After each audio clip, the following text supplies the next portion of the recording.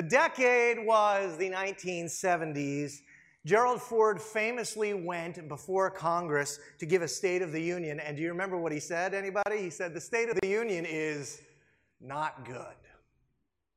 If there's ever been kind of a transition decade, it was the 1970s. The 60s are years that we understand. There were years of protest and reform. You had young Americans demonstrating against the Vietnam War. You had African Americans demonstrating for civil rights. Women were demonstrating for equal treatment. For many, the society's heroes of the 60s were people who were trying to help others. Now, you fast forward to the 1980s, right? Which we'll look at next week. In the 80s, society's heroes were really whoever helped themselves. Success in the 80s was going to be measured by how much money you made, how much stuff you had. What happened in the 70s? How did we get from here to there? Well, one reason, scholars believe is that the U.S. involvement in Vietnam came to an end and we didn't win. And another was the civil rights movement and the women's movements. They had begun to reach many of their goals. The third reason was the economy. During the 70s, if you were around, you remember this, the U.S. was involved in a significant recession. Interest rates and inflation. Interest rates were 20-some%. Inflation was sky high. There was a shortage of imported oil. I remember waiting with my mom in gas lines. You could go on different days to get gas based on what your license plate was, I think, as I recall. And so you think through what was going on in a nation: gas lines, unemployment, impeachment, inflation. I mean, they all kind of combined and created this national malaise of doubt and despair and depression and recession. And it was, in a very real sense, in America, there was a feeling in the 70s that the idealism was gone. Our best days were behind us. We were no longer going to be who we were. The decade was the 40s, 740 BC to be exact. And Isaiah was prophesying to the people of Israel at a very similar time in their nation's history. God's people, whom he had led through the wilderness to the promised land, they were beginning to feel, taste, and experience a similar national decline. From Israel, from a zenith of political, social, and military power, was beginning to become a nation declining, beginning to doubt itself. And not just itself, but to doubt the God who had drawn her and established her. So much so that Israel, and this is what got God upset, and this is what raised up the prophet Isaiah to speak judgment to his people. Israel started to doubt that God would protect them, and instead began to turn for protection towards Egypt at first, and then to Babylon for protection. And Isaiah, he comes on the scene, and he starts to warn his people. He says to them, now listen up, he says to them, now you're making a huge mistake. First of all, you're turning from God to pagan rulers for protection. But not only that, he prophesies over them and says, these very people that you're turning to for protection are going to be the very same people who are going to overtake you, conquer you, and carry you away.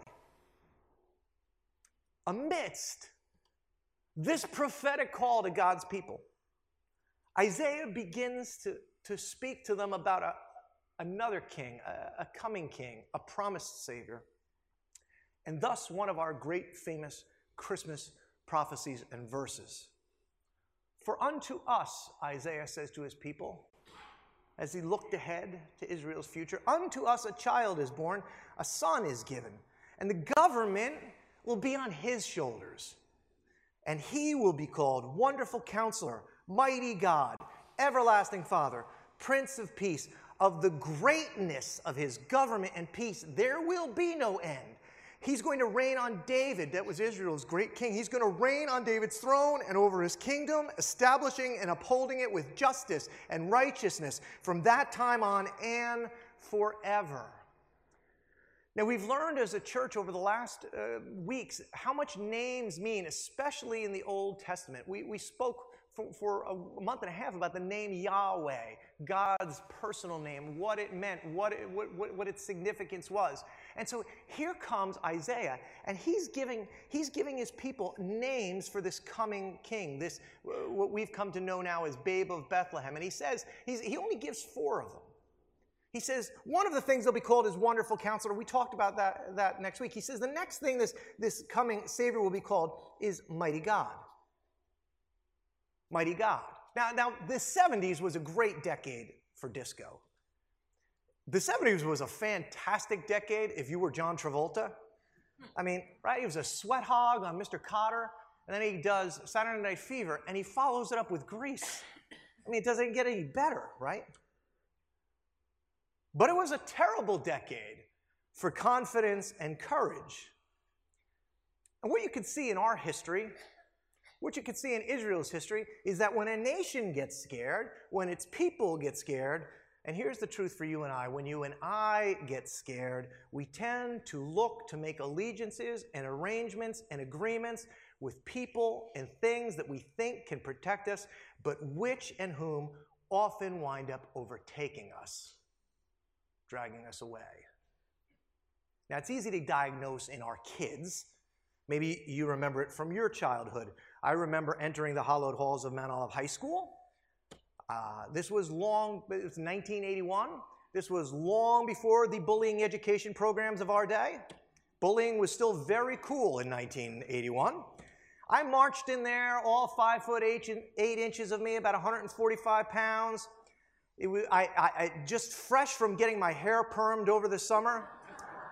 That's a true story that will be told in another sermon another day. And I was scared.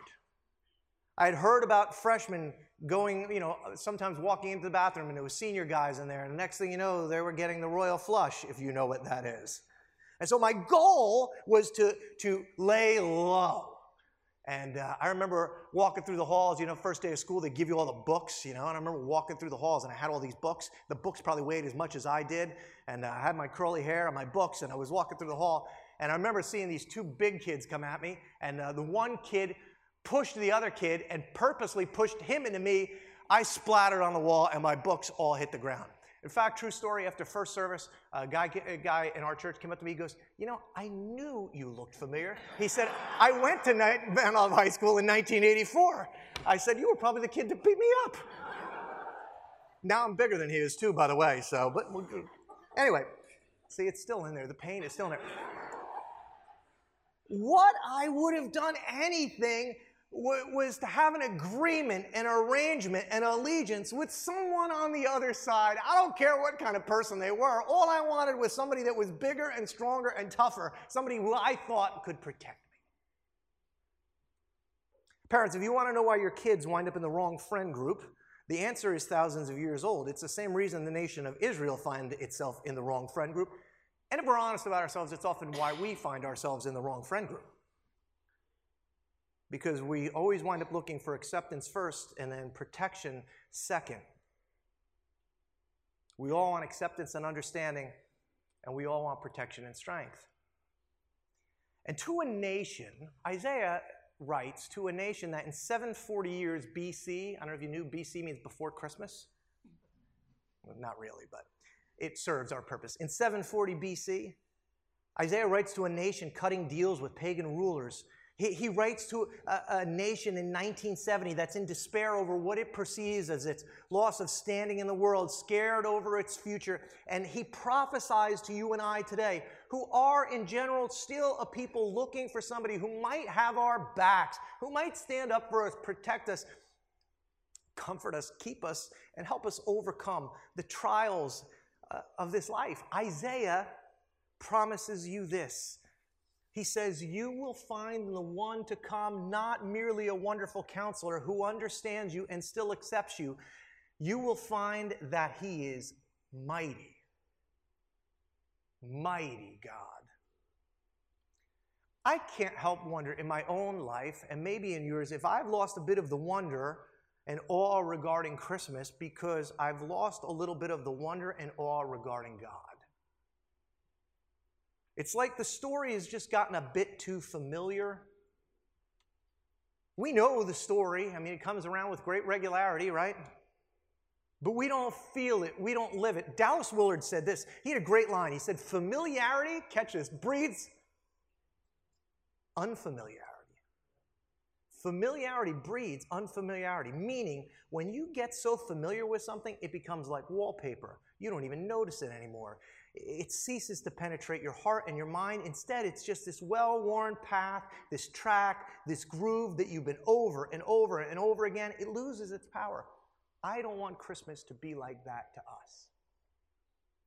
Nothing will tear down the wallpaper of the Christmas story like a fresh revelation of the glory and the power and the greatness and the might of God and what he did on Christmas morning.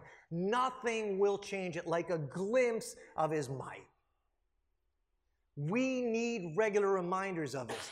See, Isaiah, in his generation, he needed to understand how mighty God was to speak to a people who were busy turning away. And so God gave him a little glimpse.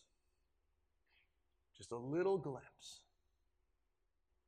In the midst of his depression and his despair over his nation crumbling and his people's idolatry, God welcomes him into the temple with a vision that would force him, after this experience, just 3 chapters later, to tell Israel, if I'm going to tell you 4 things, 4 names of this Messiah to come, one of them is going to be that he is a mighty God. Here's what Isaiah saw. He says in chapter 6 of his writing, in the year that King Uzziah died, why is this mentioned? Let me explain to you. King Uzziah was king for 52 years. 52 years. And as long as Uzziah had been on the throne, peace had prevailed in the Cold War between Israel and the surrounding nations.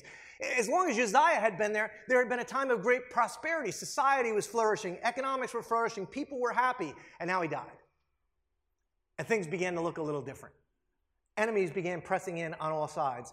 People started to become afraid.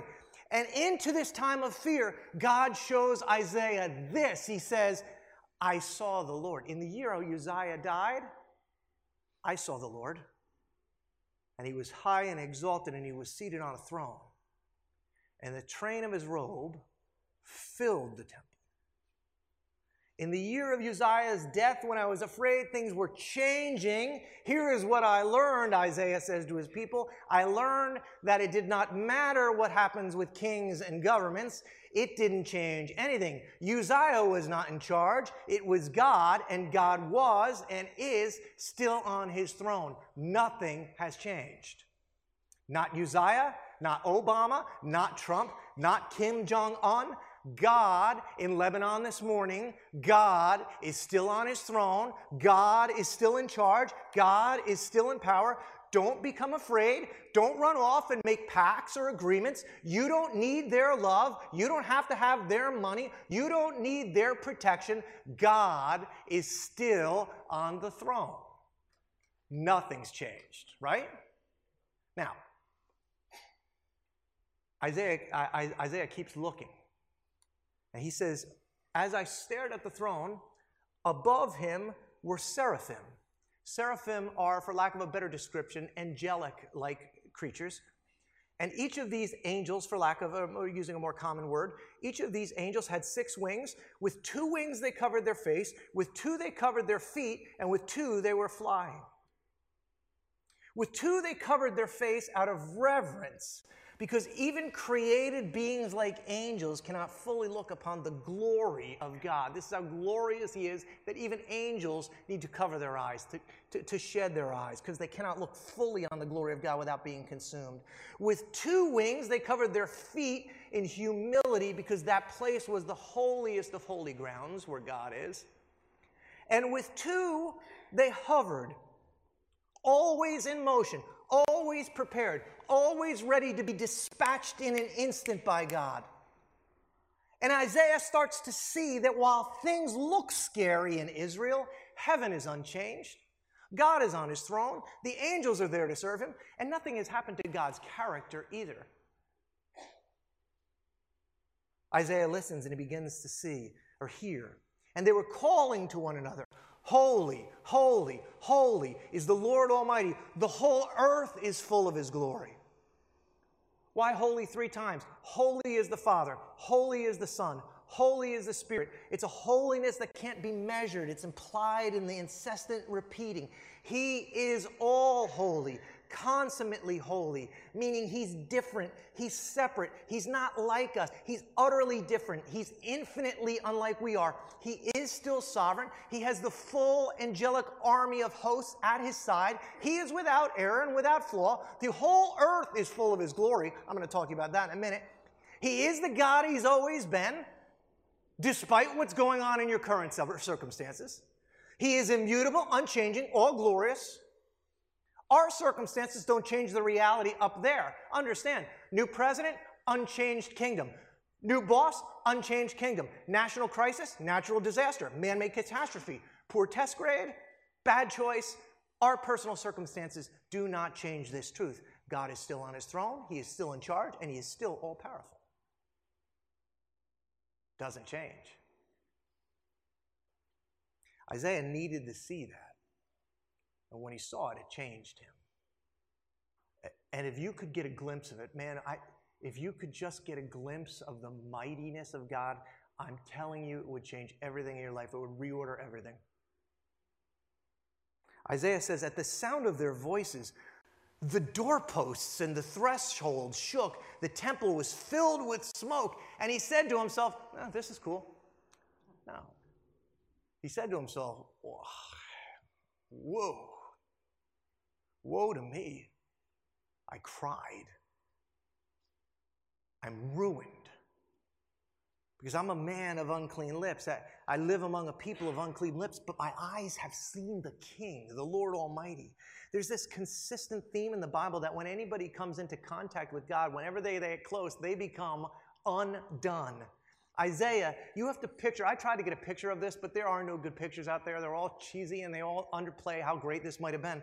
But Isaiah is so overwhelmed by the greatness and the might and the glory and the power and the utter goodness of God in the presence of his power and his holiness. His natural reaction on seeing how far short he is, how unholy, unworthy he is to say, I'm done, I'm ruined. But watch what happens. Scripture says that what Isaiah saw was that one of the seraphim flew to me with a live coal in his hand, which he had taken with tongs. I mean, the seraphim needed tongs for it, from the altar. And with it he touched my mouth, and he said, see, this has touched your lips. Your guilt is taken away. Your sin is atoned for. In response to this agonizingly painful reality of genuine repentance, here once again is a God who moves, a God who does not turn his back on the one of unclean lips, but who moves towards him, who condescends and touches and cleanses and forgives. The coal touching his lips is this picture of atonement, the burning away of iniquity, the purifying and cleansing of Jesus. And then he hears again. I heard the voice of the Lord saying, whom shall I send? Whom will go for us? And I said, here I am. Send me. This vision launches Isaiah's entire prophetic ministry in the state of Israel. This vision launches 1,000 Christmas carols.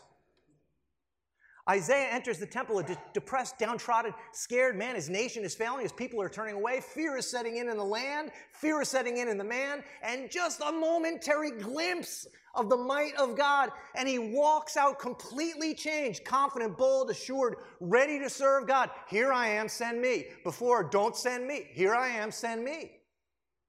Why? Because he understood, he got a glimpse of how mighty God was. In fact, let me show you this. The New Testament writer John, in trying to explain to people, right? You got Matthew, Mark, Luke, and John. John writes one of the 4 Gospels of the New Testament. He harkens back to Isaiah about what gave Isaiah the boldness to talk to his people. Here's what John said. Isaiah said this because he saw Jesus' glory and spoke about him. This vision that changed Isaiah was of the Messiah he was going to proclaim to his people. He saw Jesus. He got a Christmas preview. And so when he had to put a name on this Messiah for his people, he goes, Lord, you don't understand. I'm going to pick 4 words to tell you about this guy. One of them has got to be, he's really mighty. He's more mighty than you could possibly understand. Now, I think that we miss out on the power of Christmas because we fall short on our reverence and awe and understanding of the power and the might of God. Here's what I would ask you to think. If you could get a glimpse of it, if you could understand it for a moment, think about how differently you might live your life if you were confident, fully confident in the might and the power of God. Look what happened to Isaiah. Could you imagine what you might go for? The things that you might change, the challenges you might decide to accept, the moves you might make if you understood the power of the promise behind Christmas? I mean, can you fathom how little of other people's approval you would need if you have His? Can you imagine how your anxiety might wane, how purpose in your life might come? Isaiah says to his people only 3 chapters later, a Messiah is coming, and you need to know how mighty He is, because if you do, it'll change everything. In light of understanding it, it'll bring repentance and forgiveness and new life. You need to know the Messiah is going to be mighty. How do you describe it? There's not going to be a need to put your trust anywhere else. You don't need to sign agreements, pacts. You don't need to look for your protection from anybody else. You don't need to live life so scared. Isaiah, when he sees this vision, he understands that it's not just the temple that's filled with the glory of God. He says that the whole earth is filled with it. And so what I want to do in the time I have left is try my best to convince you as best I can about the glory and the might of God. Because if you understand it, you would understand all over creation right now, there is a massive worship service afoot. Because we tend to be the ignorant players in all of creation about the grandeur and the glory and the majesty and the holiness and the greatness and the might of God. Most of the creation understands it. There is a mighty God right now who is being worshiped now. I mean, our time of worship this morning was good, but if we understood the might of the God that exists, if we understood that you have been invited into a chorus which is already being sung about the might of God, you might sing a little differently. You might live a little differently. When it comes to talking about the greatness of God, nobody's better than Louis Giglio at this. We've used some of Louis' stuff over the years here. I'm not going to go back to that stuff, but I wanted to share with you a different teaching that he gave at the John Piper Desiring God gathering. It was a rather conservative audience that he spoke to about the might of God and how creation was filled with His glory. Because I want you to see what Isaiah saw. Hear me on this. I want you to see right now what Isaiah saw, or at least have a feeling for it. Because if you believe in the might of God, it will change you. You will live differently. You will become obedient. You will begin to trust. And so he got up and he started with a picture from the Hubble Deep Field. It's a pretty cool picture, right? You might go, well, that's nice. There's some color in there. But I go out every night and I look in the sky and I see a similar thing. What's so spectacular about that? Well, here's what I want you to understand. That is not a picture of a star-filled sky at night. That is actually a picture sent back from Hubble of every one of those lights that you see is not a star, it's a galaxy. And the Hubble telescope sent back this deep field picture, and just in the picture, there were 10,000 galaxies. I want you to wrap your mind about that. The Hubble telescope sent back a picture just looking straight ahead, and in the picture it contained 10,000 galaxies. See, the psalmist, when he understood this, he said, by the word of the Lord the heavens were made, their starry host by the breath of His mouth. Now some perspective. That Hubble photo, what you're seeing in the Hubble Deep Field is essentially what you would see if you took a straw and kept taping them together until you got a straw 8 feet long and looked out the end of it. That's what you would see relative to all of creation and the sky. You'd see this much, and in that much that Hubble sent back, there were 10,000 galaxies.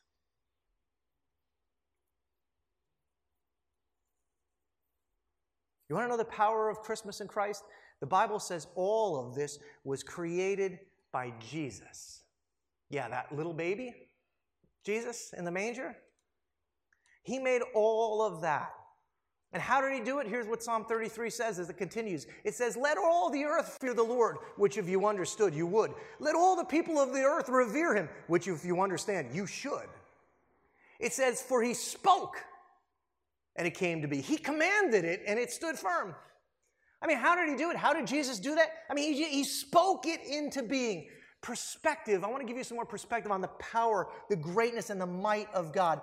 creationists, scientists, they all agree on this one point. You know, this whole thing with Kim Jong-un, I get a little nervous about it. Nuclear war, what's that like? And I started thinking one day, I wonder what, like, the creation, you know, with the Big Bang was like relative to a nuclear explosion. So I was trying to figure out, like, you know, what's that going to be like and what would it be like? Here's one quote I got from a scientist. If you turned every star in the universe, okay, now we just saw 10,000 galaxies, but if you turned every star in the universe into a gigantic hydrogen bomb and you set them all off at once, that would barely make a noticeable pop compared to the Big Bang.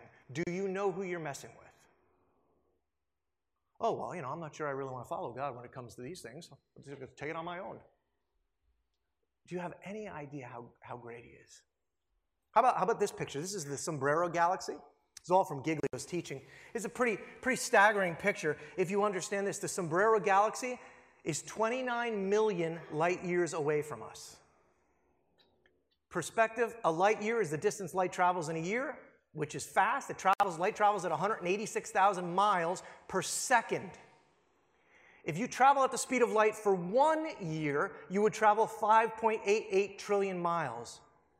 And so if you go 5.88 trillion miles for 29 million years, you'd get here.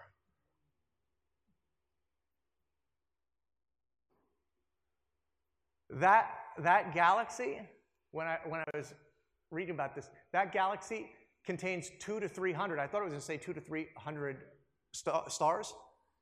That galaxy contains 2 to 300 billion stars. Anybody feel that? I mean, Isaiah started to get a glimpse, and he's like, no, I got 4 words. I'm going to give one. It's going to be mighty. This is how mighty he is. This is creation telling of him, worshiping him, declaring his grandeur and his greatness.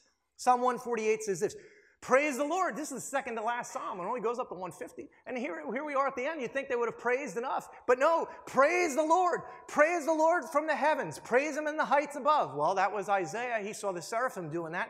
Praise him, all his angels. Praise him, all his heavenly hosts. Praise him, sun and moon. Praise him, all you shining stars. We're seeing that. Praise him, you highest heavens and you waters above the skies. Let them praise the name of the Lord, for at his command, how were they made? He commanded it. They were created. He established them forever and ever. He issued a decree that they will never pass away. And then he moves down to us, praise the Lord from the earth. See, you're invited to praise him, but you won't until you understand how mighty he is. Let me show you. Verse 3 here, it said, praise him, sun and moon. Praise him, all you shining stars. That sounds pretty. It sounds like poetic imagery. Oh, that's beautiful. But it's not just imagery. The psalmist was on to the science of what was going on in the universe. He understood, like Isaiah understood, long before Hubble, that stars don't just shine. Stars actually sing. Did you know that stars make noise? There's a star called the Vela Pulsar. They're going to pop a picture up for you. It's about 1,000 light years away from us. It's a star that actually exploded into a supernova, and it began to oscillate very quickly. It oscillates on its axis, a star, 11 times a second.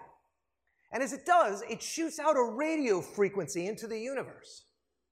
Now, you might not be aware, but scientists from Earth have put up microphones into space, radio telescopes to listen to the atmosphere. And they pointed it at this star, this Vela Pulsar.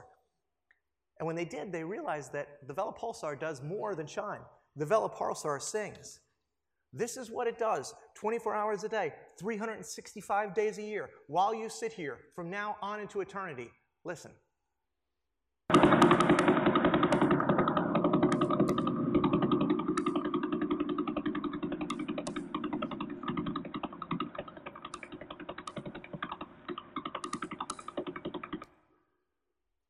That's pretty cool.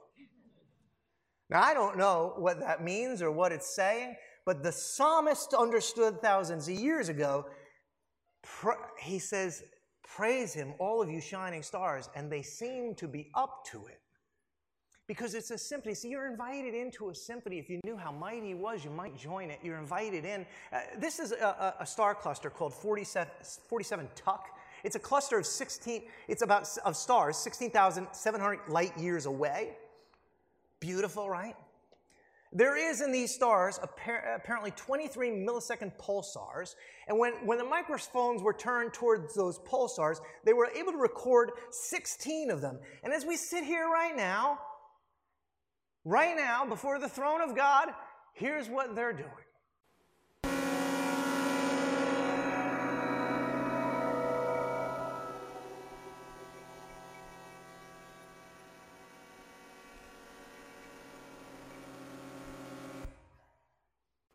As Giglio said, it's like God has a string section right there. I mean, we just looked at 2 stars. Do you understand what you've been invited into? The psalmist continues, he says, praise the Lord from the earth. It works his way down to us. You great sea creatures and all the ocean depths, lightning and hail, snow and clouds, stormy winds that do his bidding. You mountains and hills, fruit trees and cedars, wild animals, all cattle, small creatures, flying birds, kings of the earth, all nations, you princes and all rulers on earth, young men and women, old men and children, let them praise the name of the Lord, because his name alone is exalted. His splendor is above the earth and all of the heavens. Ah, he's really great. If you understood it, it could change everything. The heavens praise him, the stars praise him. You're invited. I like the sea creature part here. I never caught this before. Giglio does a good job pointing this out. He says, even the great sea creatures praise him. Are you guys aware? I wasn't aware of this till this week. Are you aware of whale songs? You know, these whales are out there in the ocean singing to one another and they're somehow communicating through this. Check this out.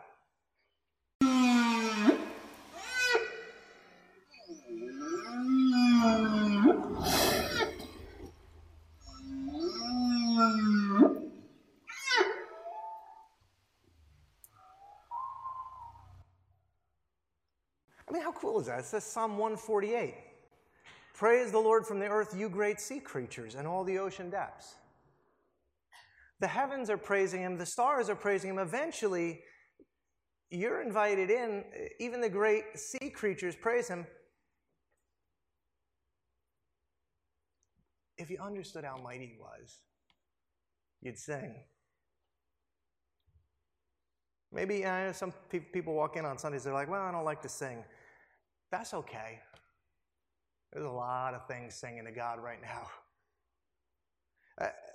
When I watched this teaching by Giglio, after he taught about all of creation singing, he did something that made the hair on my neck literally stand up. And I can't replicate it, so if it's okay, I'm going to close with it. I just want you to walk out of the temple this morning with a sense of the greatness of God. So in a little bit, the band will come up and we'll close. Check this out. Stars sing and whales sing and the birds fly, and I just tried to imagine what would it sound like if you could just for a second be God and hear what he hears. And I can't get us there tonight, but I came close. I had a friend who helped me with this little iPad program, and I'm not a DJ, but just a little thing, just quickly, and I want you to see how this works. I brought this guy in. He's not somebody that we had going already, but I brought one guy in. You should be hearing him by now. I don't know. Are we on? Yeah, if we could get just a little more volume, that'd be great. Thank you very much. Just even a little more volume would be fantastic. Thank you. I'm kind of maxed out here. There we go. This guy, we didn't look at his picture. He's PSR BO329-54.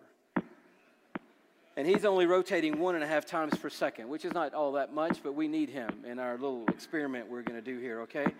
And then we had the Vela Pulsar. You remember the Vela Pulsar, right? So that's that guy. But that's a little too fast for what we're trying to do, so we're going to slow that down, okay?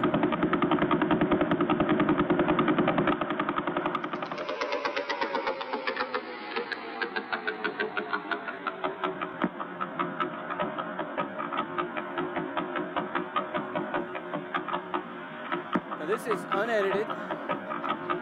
It's just 2 pulsars slowed down and put in sync with each other.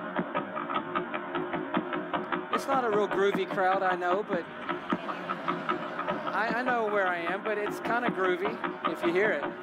And some of you want to nod a little bit, but you don't know if that's allowed at a Reform meeting, and so You just do as the Spirit leads. But isn't that cool? That's just 2 pulsars. And so we're going to put the millisecond guys in there. The ones you just heard. Here they come.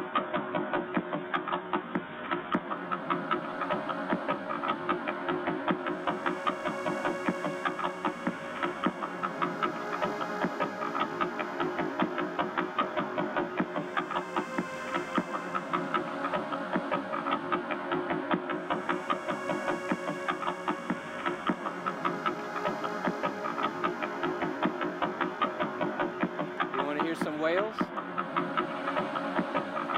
Okay, those same whales that you just saw, undoctored and unedited, here they come.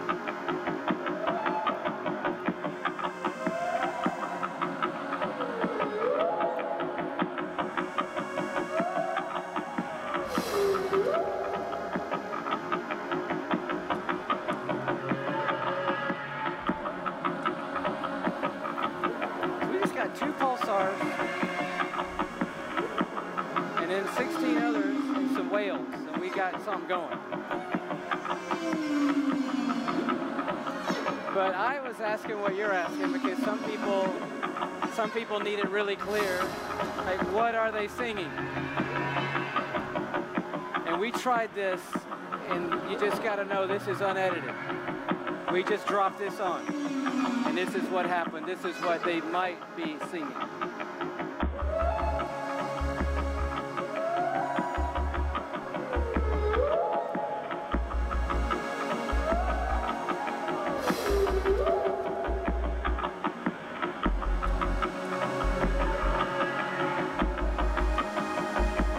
You with me?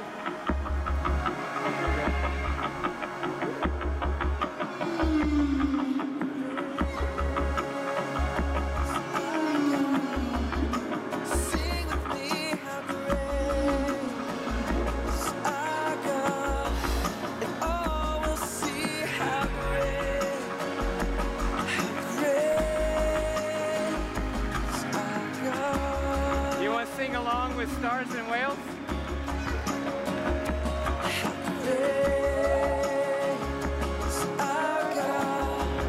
Sing with me, how great is our God, and all will see how great is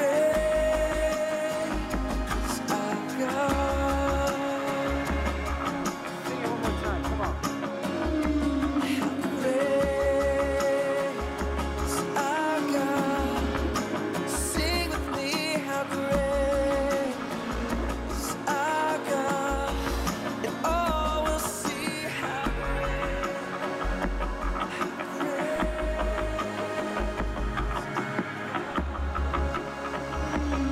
One more time, just you and the whales.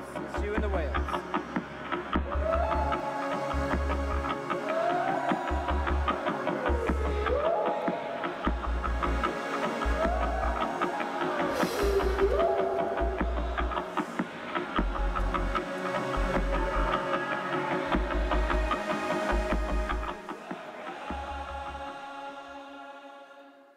Wow, that's awesome. All of it made for Jesus. And yet,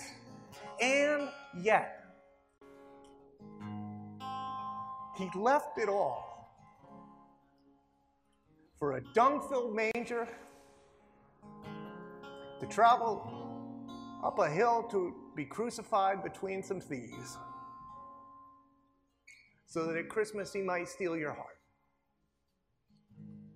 Do you know how mighty he is, how holy he is? Jesus made it all, and he left it all on Christmas so that he might ransom you from the arrangements and the agreements that you've made with others, to save you from the sin of this life and this world, and to bring you back. This morning he's back on his throne, and he sings over you. All of his power, all of his might, all of it for you, and not against you. This is the promise of Christmas. This is the hope of Christmas. Live in it, my friends. walk through this life like you've got the biggest kid in the high school hallway on your side, because you do.